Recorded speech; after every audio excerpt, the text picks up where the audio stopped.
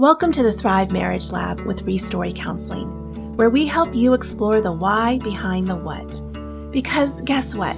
We believe that your marriage is not a problem to be solved, but a mystery to be explored and enjoyed. We believe that the more you explore and know your story, the deeper your marriage connection will be.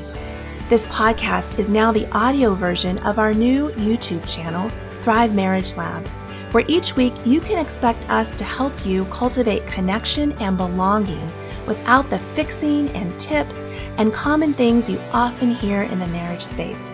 So find us on YouTube or listen in. Hey, so I'm working right now with this couple. They're currently in a therapeutic separation, and they're doing some good work. They're really trying hard to find one another in the context of this relationship. They're actually living apart right now, but they're working on themselves. They'll then move to the next level in a little bit where they're working together around some of this rupture repair like I talked about in a previous video. So the question that I want to address today is, when do we end the therapeutic separation? When do we end it? Welcome to the Thrive Marriage Lab. My name is Chris Bruno, and I'm a licensed professional counselor and the founder of Restory Counseling. And together with my wife, Beth, and our colleague, Tracy Johnson, we post videos to help you understand the why behind the what. Because we believe that when you explore and know your story, the deeper your marriage relationship will be. So when should you end your therapeutic separation? And remember, several videos ago, I talked about having a document that really clarifies the purview of what you're going to be doing over the course of time. Well, I want to refer back to that document because hopefully right from the beginning, you had some clear time-bound mile markers, if you will, of what is going to happen on this day, on this day, on this day. And what are some of the expectations that you each have of each other so that you can, in those markers, say, is that happening? Has that happened? Are we moving forward? Is there progress being made? Is she doing what they said they were going to do, so that we can go to the next marker? So as we talk about ending a therapeutic separation, this is really important, you guys, because there does need to be an end. An ongoing, open-ended therapeutic separation ends up not being a therapeutic separation because you have no goal. You have no moment. You have no clarity around, this is what we're actually shooting for. So I'm not against taking that document and recognizing, okay, so these other intervening things have come up. Maybe one of the spouses has, over the course of their counseling, realized that they come from a past, situation of abuse that they didn't have an awareness of, that now they're realizing, oh, that is impacting my marriage relationship, and I'm going to need more time for me to address those things. That's totally fine for you to modify that document over the course of time if you need to. But I also want to say, hey, there's got to be an ending point to a therapeutic separation. Each couple is going to be different.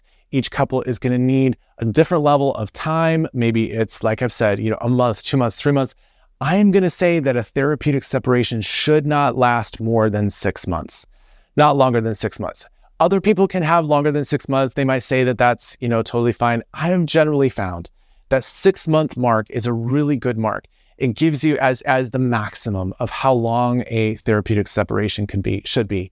Because at the end of 6 months, if you've not made progress, if you've not done the things you've promised to do, if you've not been able to find one another again in some of those very specific conversations along the way, then you need to start thinking about, hey, do we need to just move back in together? Do we need to stop the separation? Are things better than they were, and we can reconvene and move into a different season of healing in our marriage? That is very possible. And I think I would recommend that often for couples who have been doing the work and just doesn't feel like maybe it's been enough.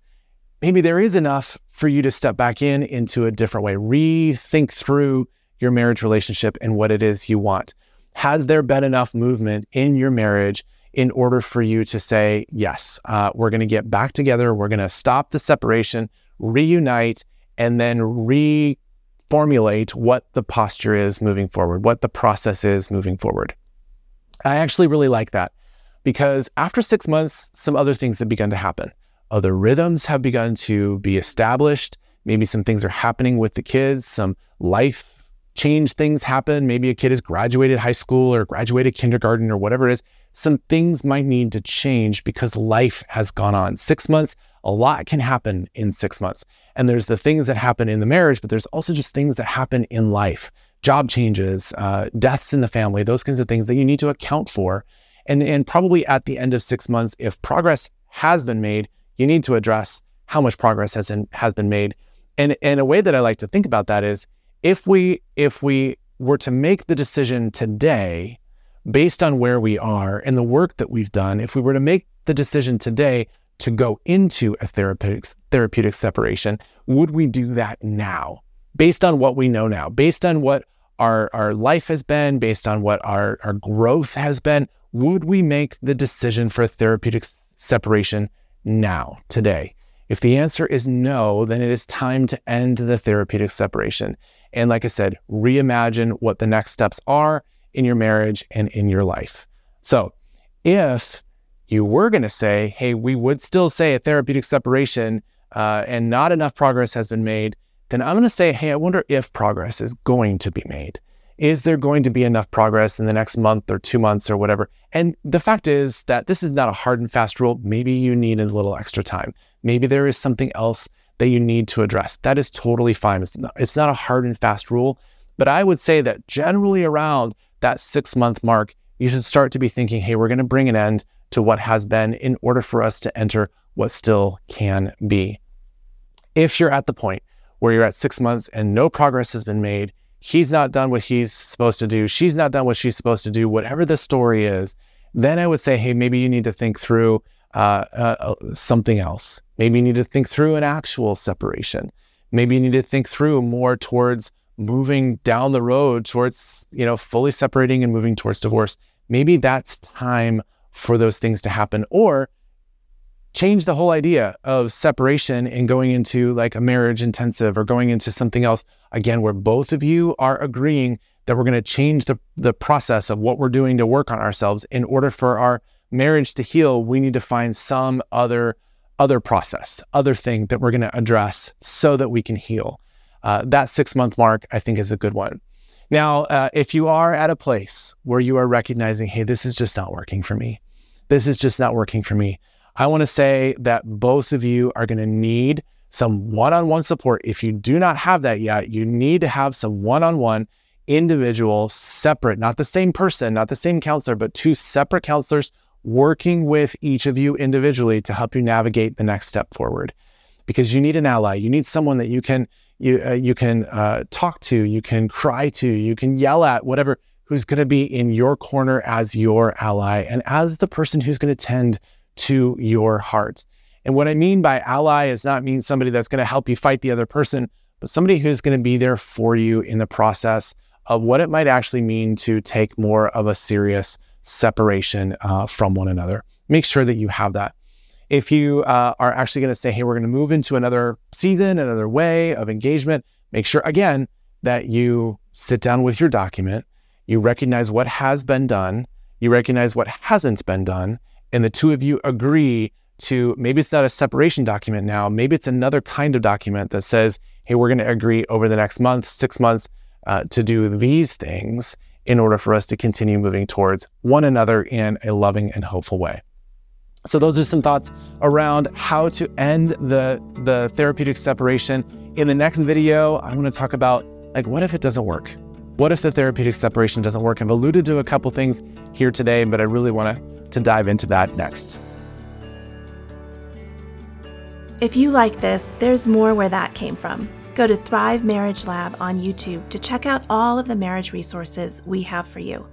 We are so committed to helping you develop a deeper and more connected relationship that we have created 12 free curated date guides to walk you through 1 year of good dates that we believe take you beyond your average date night to the kind of connection you really want. So head over to restory.life/thrive-dates or just look in the show notes to subscribe to get those for free in your inbox for 1 year. And if you're curious about us, you can find us over at restory.life, where we look forward to hearing about how your marriage continues to grow. See you same time, same place next week.